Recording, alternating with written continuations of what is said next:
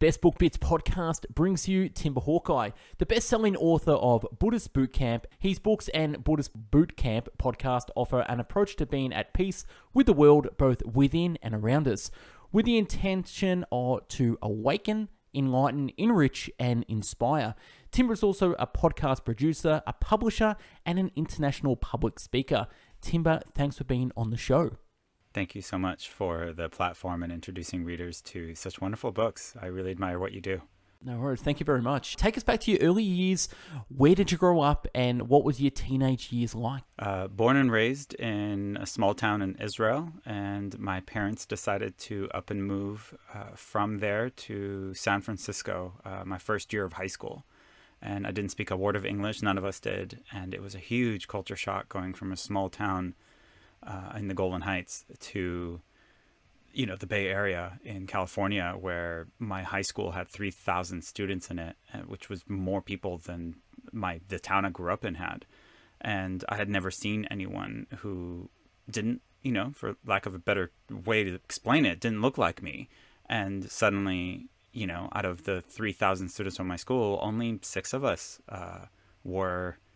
can pass for white. And so I was introduced to all these different cultures and religions and beliefs and backgrounds, and it really kick-started my lifelong journey of understanding just different viewpoints in the world. Never from the standpoint of, I have the answers, but tell me more about how you were raised.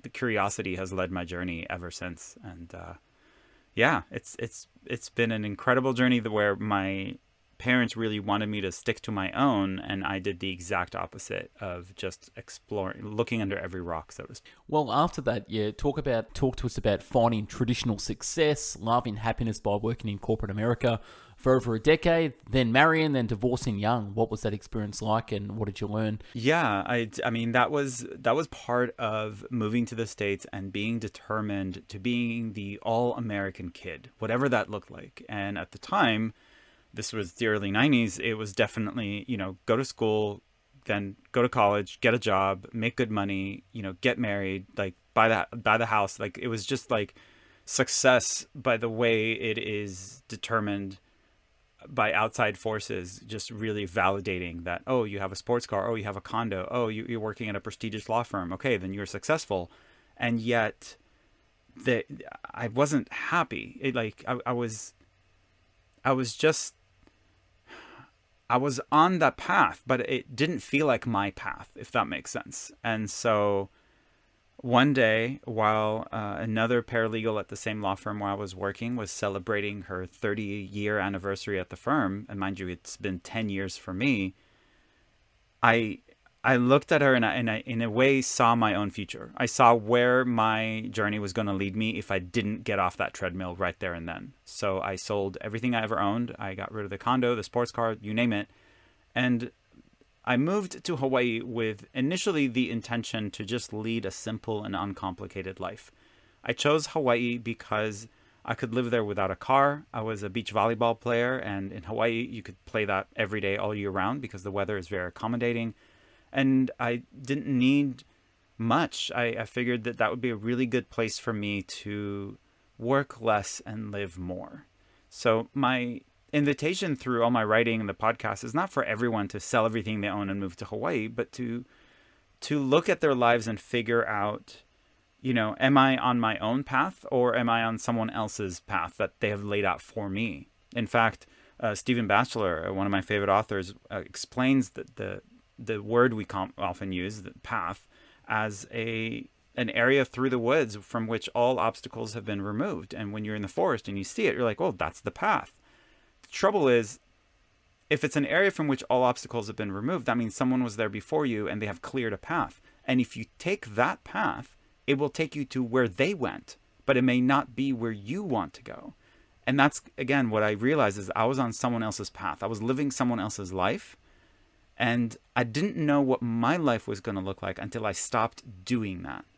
So I didn't know what I wanted to do in Hawaii, but I knew what I didn't want to do. I didn't want to replicate the same working in a cubicle under fluorescent lights to accumulate stuff, and that's Also, if you've ever watched Fight Club, which I don't necessarily recommend people watch because it's an extremely violent, graphic movie, but it depicts the internal struggle in all of us. And he was saying, how we work jobs we hate so we can buy stuff we don't need to impress people we don't like. And I didn't want that to be me.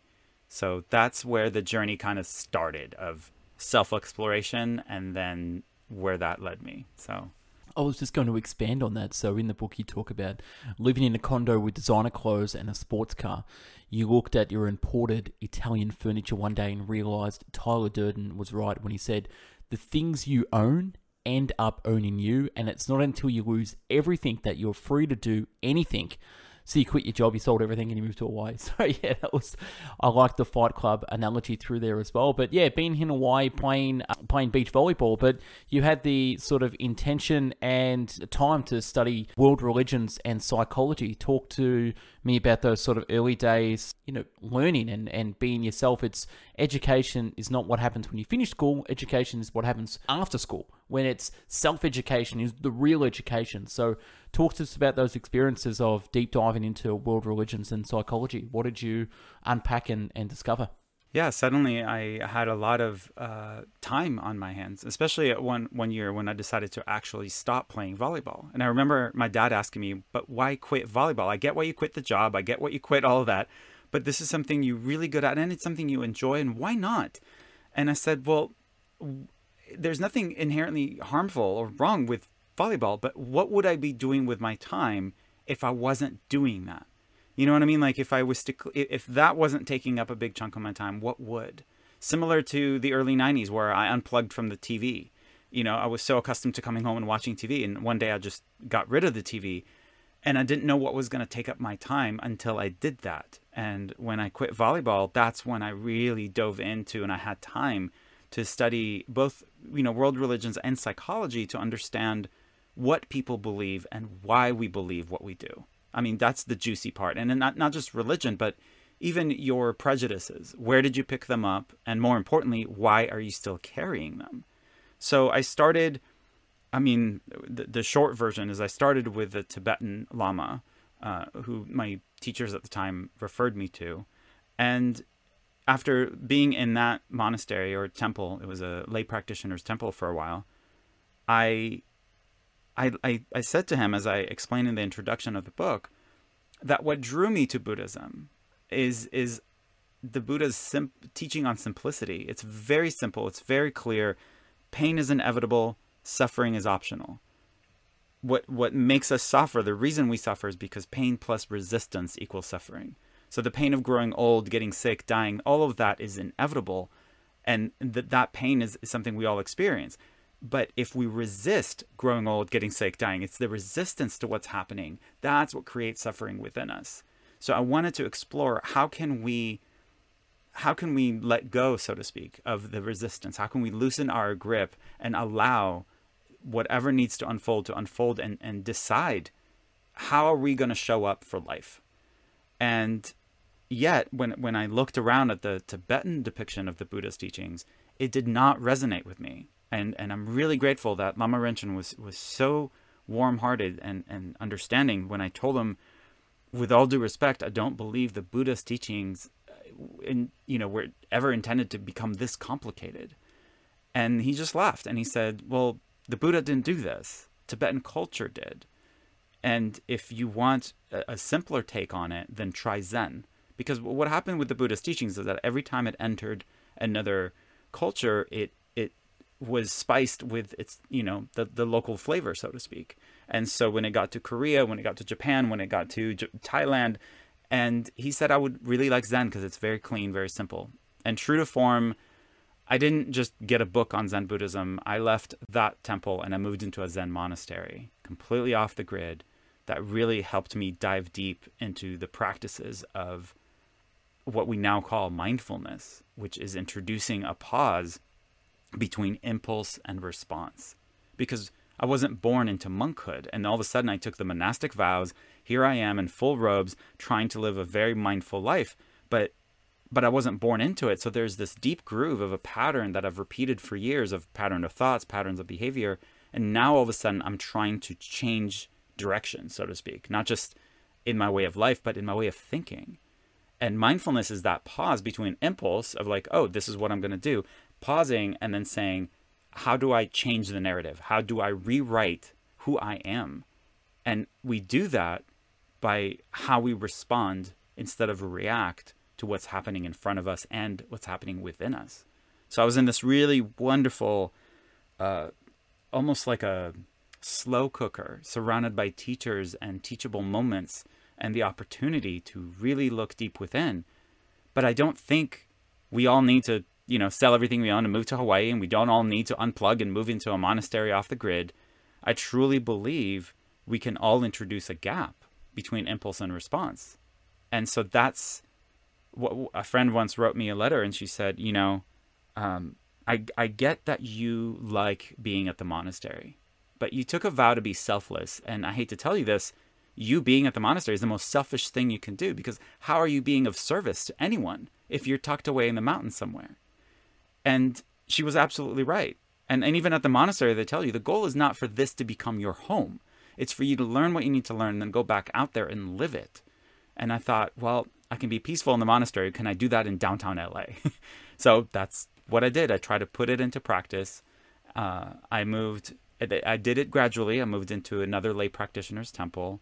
And then the same friend who had told me that told me, when you, it was probably 8 years prior, when you first sold everything and moved to Hawaii, you started sending me a letter every month to let me know what you're learning, what's going on with you. And I really think you need to publish those letters. And I'm like, why would anyone want to read that? And she goes, that's not for you to decide. You just publish them. I think people will benefit from it. And almost as a dare, I took her up on it, and I published those journal entries and those letters. And that's what started this realization that there's so much hunger out there from people to figure out how to do this in the real world, not just in the monastery in the mountains somewhere, but in everyday life. How do we incorporate this slowing down and not necessarily letting go? Because if someone is living their life white-knuckled, clinging to everything, and you tell them to let go, letting go is too far removed from where they are. So the invitation is really to loosen our grip. That's the first step. And then that becomes like your shoulders, drop. Everything just becomes much, I don't want to say easier, but perhaps manageable. We learn tools with which to navigate through life. It's the difference between trying to get a screw out with a screwdriver and trying to do it with a butter knife.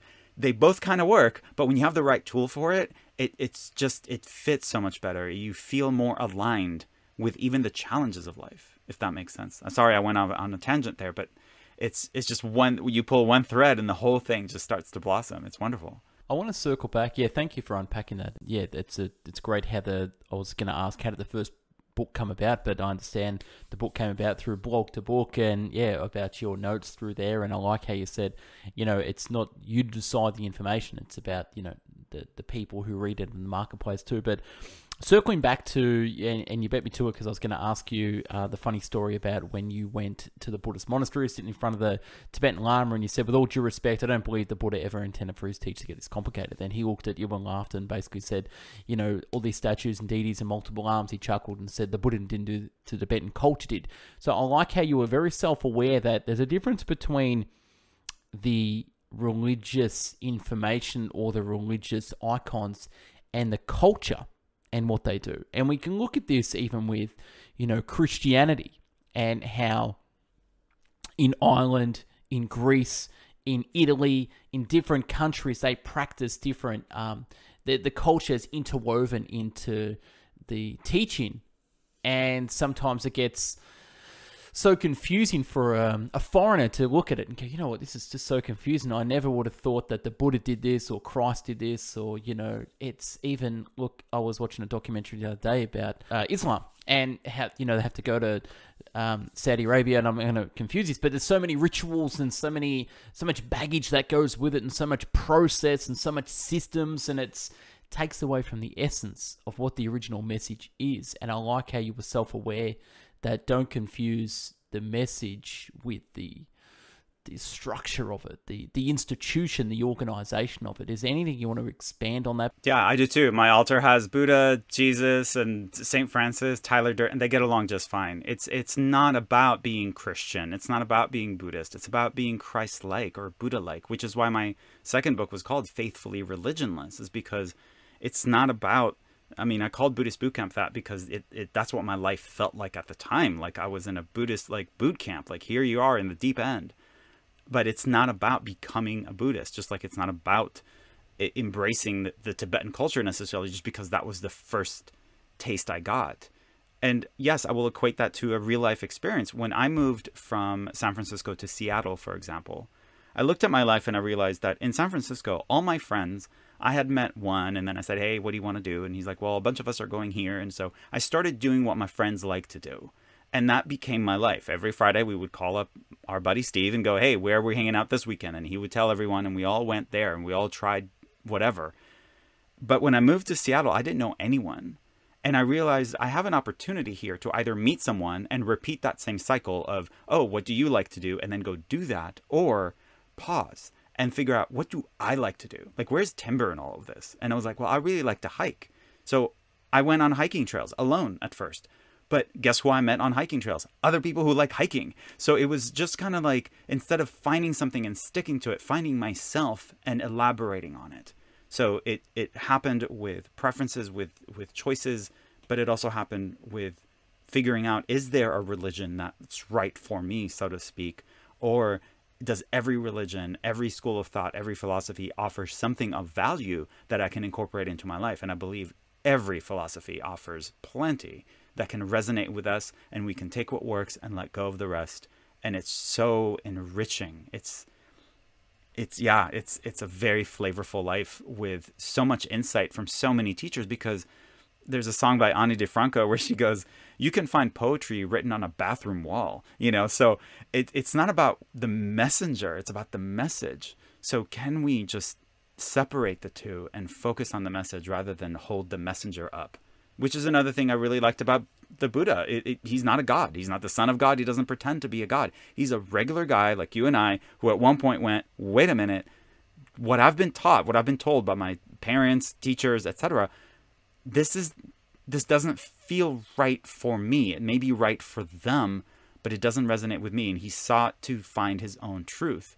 And that's the invitation. There's not a single should statement in the book. I'm not telling people what to think. I'm encouraging people to think, sometimes for the first time, for themselves.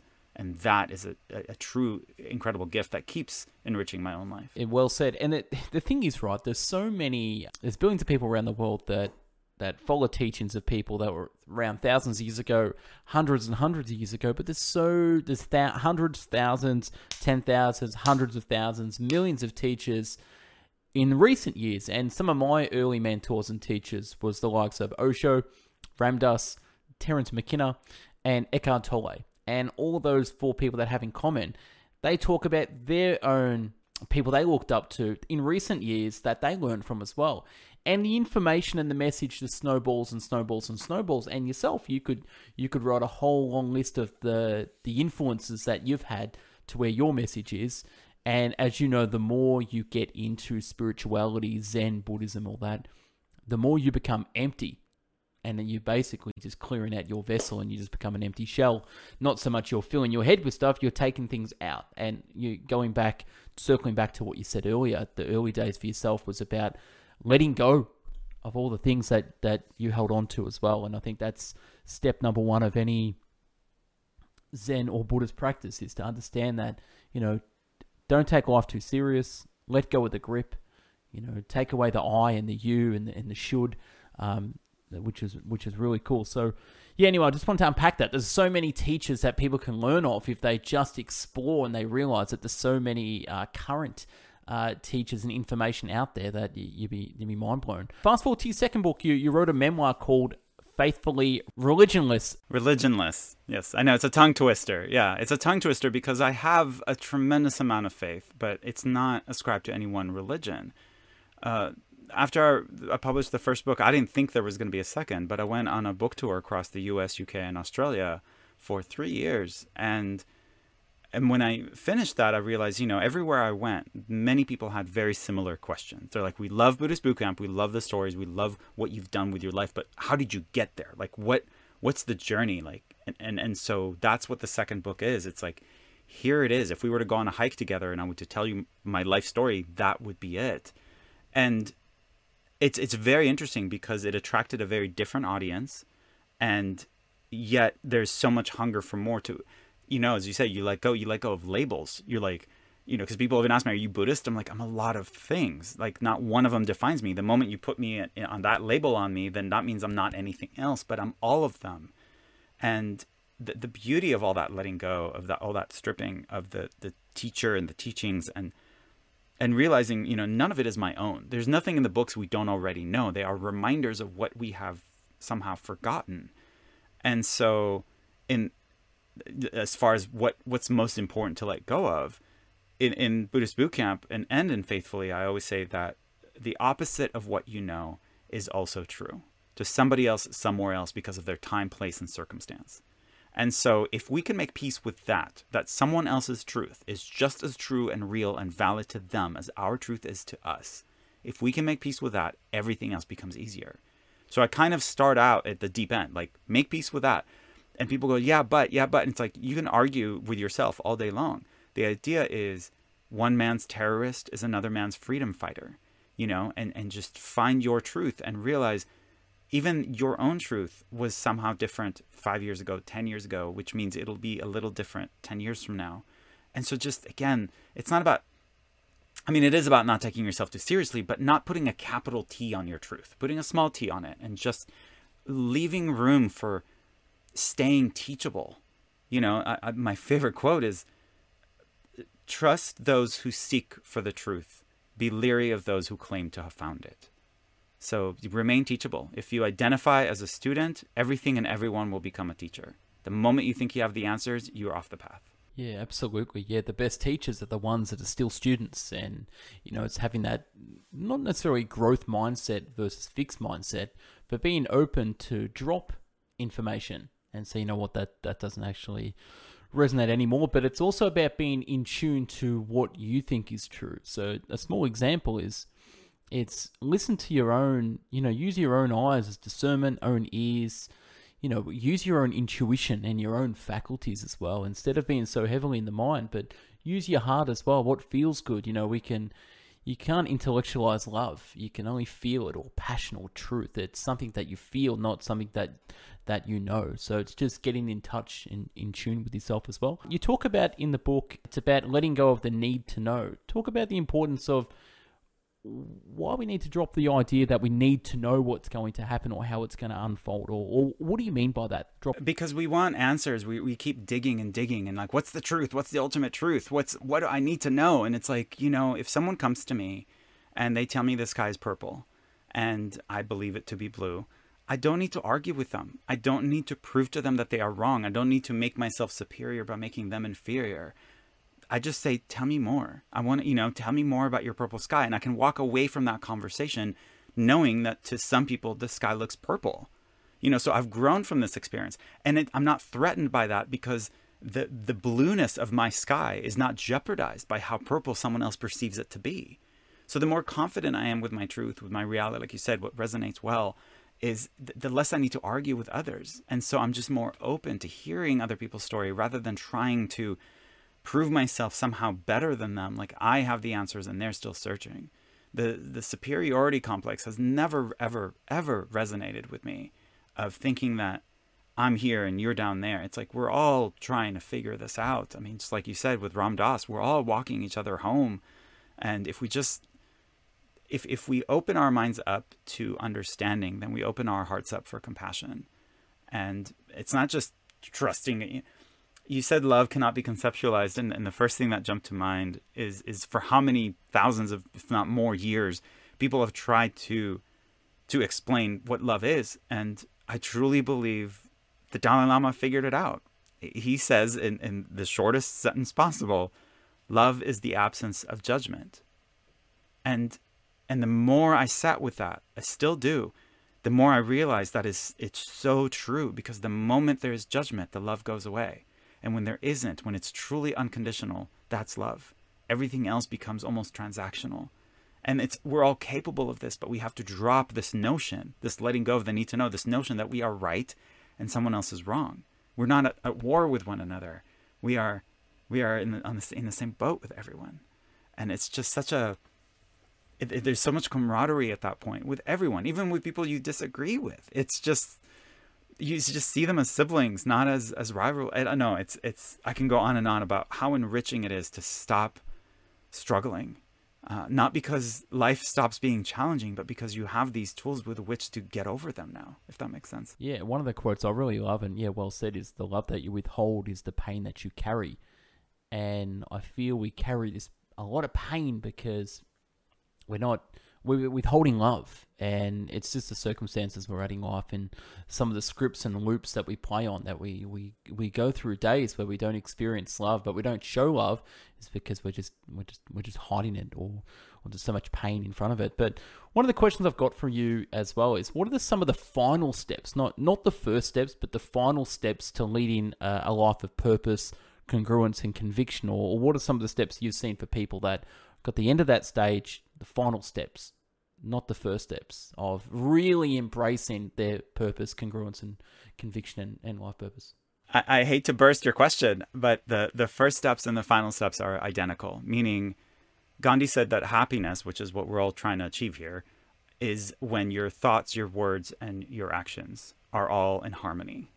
So the first step is to explore, look within. What are, in the sense that, how can your life, how can you live your life in line with your values if you're not clear on what your values are? So perhaps the first step is to figure out, what are my core values? And then you figure out, well, am I living in line with those values? Because the moment we're not, the moment that we say one thing and do another, or believe one thing but live another, we're creating an internal conflict. And then we can't live at peace with ourselves or anyone else because there's conflict within us. So the first step is, there's not even first and step. It's not a ladder. It's continuous of always taking inventory and figuring out, what are my values? Am I living in line with them? Because the moment I'm not, I'm creating conflict within me, and then I'm living in conflict with myself and others. So you want to call them the first steps or the final steps, it doesn't matter. It's always to live a congruent life, to not allow cognitive dissonance to somehow shift and allow and make room for you to live in a way that's not aligned with your own truth. And again, not someone else's, but it has to be your own. It has to reconcile, like a checkbook at the end of the day, or you are out of balance. I mean, for lack of a better metaphor. So call it first, middle, or end of the path. I think it's circular, it's constant, and requires, when people say they're trying to find peace, I'm like, it's not lost. It's not something you're going to find one day and then, oof, boom, that's it. You're going to forever have it. Peace and love and balance, they're not things that are lost. They're things that we continually create. We have a responsibility. And I love that word because I break it down. Responsibility, the ability to choose our response to the world around us. We cannot control what other people are doing, but we can control how we respond. And if we respond with anger, then we are angry. If we respond with animosity, then we're violent and hostile. But if we want to be peaceful, we need to respond from a peaceful place. So again, I hate to burst that question as of that linear. No. I want to unpack it a little bit more, because I think I agree with you and disagree with you at the same time, but I just agree with you in the fact of, I think it's a wheel. So what you said there when Gandhi said, making sure that your thoughts, words, and actions are aligned, and that's the key to happiness. So if you think about a wheel, okay, so at the top you've got thoughts. So it all starts from a thought. So you make sure that your thoughts are what you value on first, and then thoughts create your words, and you start speaking your thoughts into existence through words, and then through words create your actions, which is down the bottom of the wheel, and then through action creates habits, and through habits create thoughts again. So the more you're living the wheel of life with your values, your thinking, your thoughts are in line with your values, your words are in line with your values, your actions are in line with your values, and your habits, which is your lifestyle, your day-to-day, is in line with your habits, then that's obviously the key to, living, back to my question, leading a life of purpose, congruence, and conviction. So thank you for helping me unpack that. I just needed, it's a wheel. It just goes, no, because it keeps going around. Correct, yeah. Like, it doesn't matter what anyone throws at you or does to you, your lifestyle is pretty much going to continue in terms of your mental habituation is, like, what is your routine? I'm laughing because it's very fluid. Taking the monastic vows to be of service means you're letting go of your own quote unquote preferences, and you're figuring out, how can I show up? And so, some days I'm being interviewed for a podcast. Other days I'm speaking in front of people. Other days I'm just at home reading. It's most days I'm out hiking in nature. It's finding, and again, remaining teachable, so that no matter what I do, I look at it as a learning opportunity, a growth opportunity, and a way to translate it, because I don't think what I'm doing is teaching anyone anything. I'm taking ancient teachings and translating them to a language that people today can understand. So it's not about even anyone leading my life and doing what I do, and then you get it where I am. It's not, again, that path through the forest. That was my path.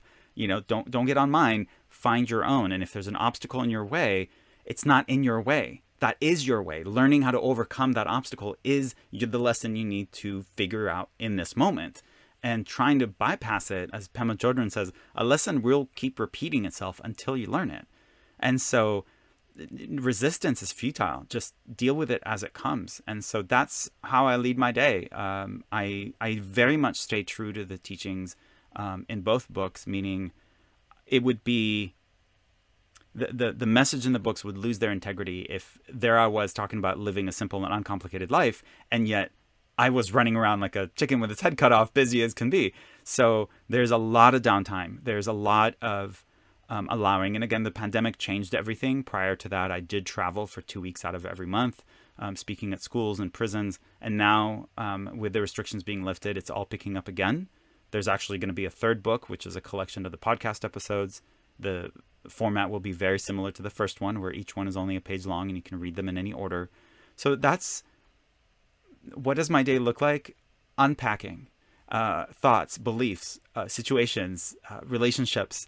I do a lot of one-on-ones with people. That really helps, because people really appreciate the message and go, but how do I apply this into my life? And so my job, so to speak, is to hold up a mirror and go, look what you're doing. I mean, you just got done telling me what everyone else is doing to you, but it's like, how are you part of that equation? Not to victim blame, but to empower people to say, I can change this situation. I can't change other people, but I can change how I show up for it.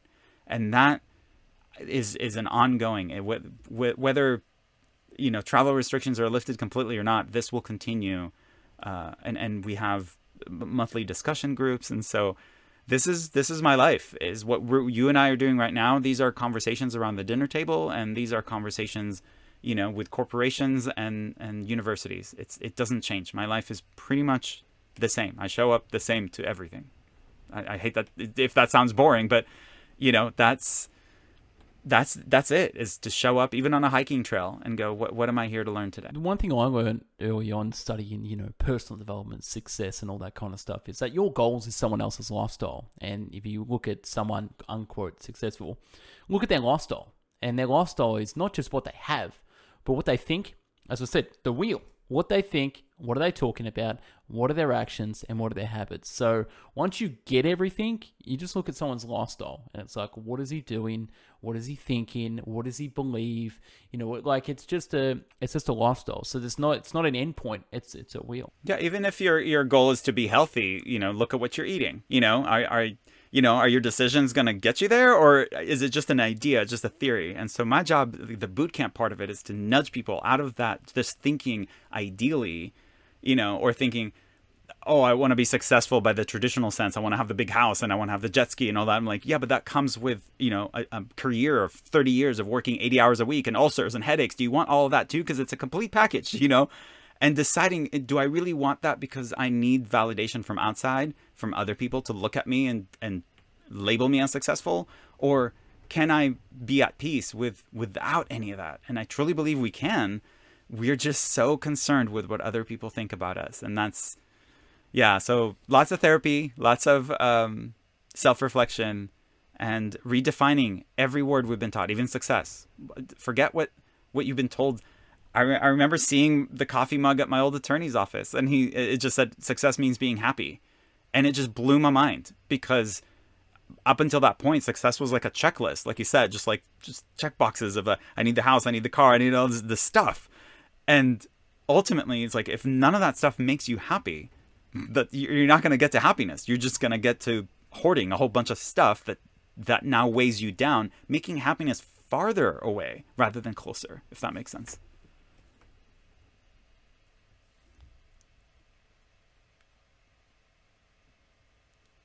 Yeah, they throw it into the future. I'll be happy when ... Yeah. Happiness, a lot of people put happiness on the shelf and think, once I get everything, I'll just pick it off the shelf. Amen. Yeah, where, the other things can wait, but if you've got happiness now, you're the most successful person in the world. There's so many things in the book you talk about, but a couple of things I want you to unpack is the idea of grasping and the idea of sort of training the mind, and stop granting yourself everything that you crave, and letting your mind know who's boss. And talk about how sometimes the mind is like a little spoiled rich kid that throws tantrums. I like that one. Yeah, there's that. Or comparing it to a puppy. When you take a puppy for a walk the first time, the puppy just sniffs around and he wants to chase after everything that sparks his curiosity. And with time, you can train your puppy to stay by your side and walk next to you. When you get to the dog park, you can take the leash off and let it run. And that's great. It's just like with your mind. You can train it to just stay focused on what you want it to focus on, and then sometimes just let it run wild and explore. The key is, can you call the mind, can you call the puppy to come back to you when it's time? And that's why meditation is such a wonderful practice. And meditation often looks very different than how people think it should, quote unquote. I get so many people who come to me saying, oh, I've tried meditation and I'm doing it wrong. And the only reason they feel like they're doing it wrong is because someone told them there's a quote unquote right way to do it, which conveniently enough was their way. But meditation can be painting, it can be drawing, it can be jogging, it could be wherever you're doing something and your mind stays focused on just what you want it to focus on. So, whether it be granting your mind everything it wants or deciding not to, whether it be while you're sitting meditating and there's an itch and you go, okay, I have the urge to scratch it, but I'm not going to. I'm going to wait till the bell rings, and to signify the end of the meditation. And you realize that was just the mind almost throwing a tantrum going, you've abandoned me. You're not giving me the attention that I want. So a spoiled kid going, mom, mom, mom, what? Nothing. I just want you to acknowledge that I'm here. And so the first step is kind of just to almost take a step back and observe the mind and not identify with it, and realize even if you have two opposing thoughts, you're not either one of those thoughts. You're the one sitting there watching them argue with one another. And it's just this beautiful introducing yourself to yourself and figuring out, where am I in all of this? So there are so many practices, and we can talk about that just all day.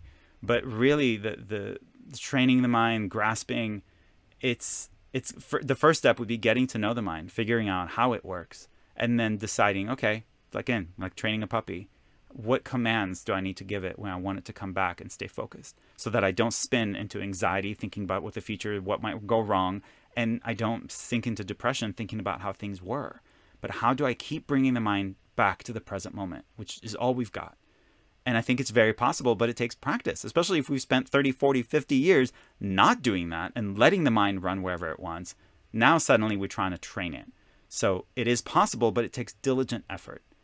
And that becomes being aware of the difference between feelings and emotions, being aware of when we're acting out and when we are remaining present, if that makes sense. There's so many ways it manifests, but the first step is just to look, to lift up that rock and look under it and go, who am I? Who am I if not my job title, if not my relationship status, if not my age, anything that's temporary? Like, when I remove all of that, what remains? And we need to define that, and then have that be who shows up no matter what. Shows up at the grocery store, shows up in traffic. Just be that. And life will give you many opportunities to show up. If you want to be patient and understanding and compassionate, but you have road rage, well, you can make a determination to start being more peaceful on the road, and then somebody cuts you off. And let's say you do lose your cool and your focus because you've been doing it for so long. Don't worry. Just get back on that path, because someone will cut you off again. You'll have another opportunity to try. Life is never going to stop testing you. It's just keep showing up, keep showing up. And every day is that gift. Every opportunity, every relationship is an opportunity to grow, if you see it as such. Yeah. Sort of segues into what you talk about. Sit happens. What do you mean by sit happens? So sitting, the difference between the Zen practice of quote unquote meditation and what we typically think of meditation, oftentimes someone, let's say, asks you a question that's very difficult, and you say, I'm going to meditate on that for a while. Meaning you go into your meditation with something to focus on, some end goal of something you want to figure out. Whereas in Zen, they don't, well, again, there's 800 different schools of Buddhism, and multiple of just Zen tradition. So I can't speak on behalf of all of Buddhism. But where I studied, they don't even call it meditation. They just call it sitting. Meaning, and we don't even sit out facing everyone. We sit facing a blank wall. And the idea is to just sit with what comes up and allow it to come up, not redirect it. Just that wall that you're staring at becomes a mirror and it reflects back to you. The reason I say sit happens is because it's something you need to make happen. Meaning, if you don't, I'm trying to equate it to any other kind of relationship. You're developing a relationship with yourself, and you've got to carve out time for it. Just like you would to any partner with whom you want to establish and cultivate a relationship, you're doing that with yourself. And so you need to carve out time to sit together. And that's what it's like, make sit happen. And that will inevitably allow things to blossom and reveal things that you otherwise would have not seen. Just like if you were to sit down across from the person with whom you were in a relationship and allow them to show you who they are, you will see such a beautiful being. We need to stop doing and start being. You know, we're so busy doing. It's like, stop, just sit, which is so contradictory. I grew up with a dad who was like, don't just stand there, do something, you know, or don't just sit there, do something. And Buddhism is like, don't just do something, sit there. It's the exact opposite. But a lot gets done. You know, it looks like you're not doing anything, but you're growing. It's just internally, ever so slowly, but beautifully. Well, the most powerful thing you can do is to show up and respond to someone instead of instead of reacting, and allowing yourself the time to listen, also to add instead of subtract. So a lot of people want to go in there and, you know, add their 2 cents, but what if you help someone multiply or subtract their own? Like, the whole idea of, you can look at Bruce Lee, the analogy of the martial arts man. He's literally be like water, meaning he's just an empty cup, an empty vessel, an empty container where he's not reacting. He's literally responding and using the energy that's coming at him to disarm the other person as well. And it's very similar to a spiritual person like yourself, or someone that has a high level of understanding, that you go there as an empty container, an empty vessel, for you to give space and give silence and stay fluid, you know, because that's how my teacher used the teaching of be like water. He said, because that which is rigid breaks.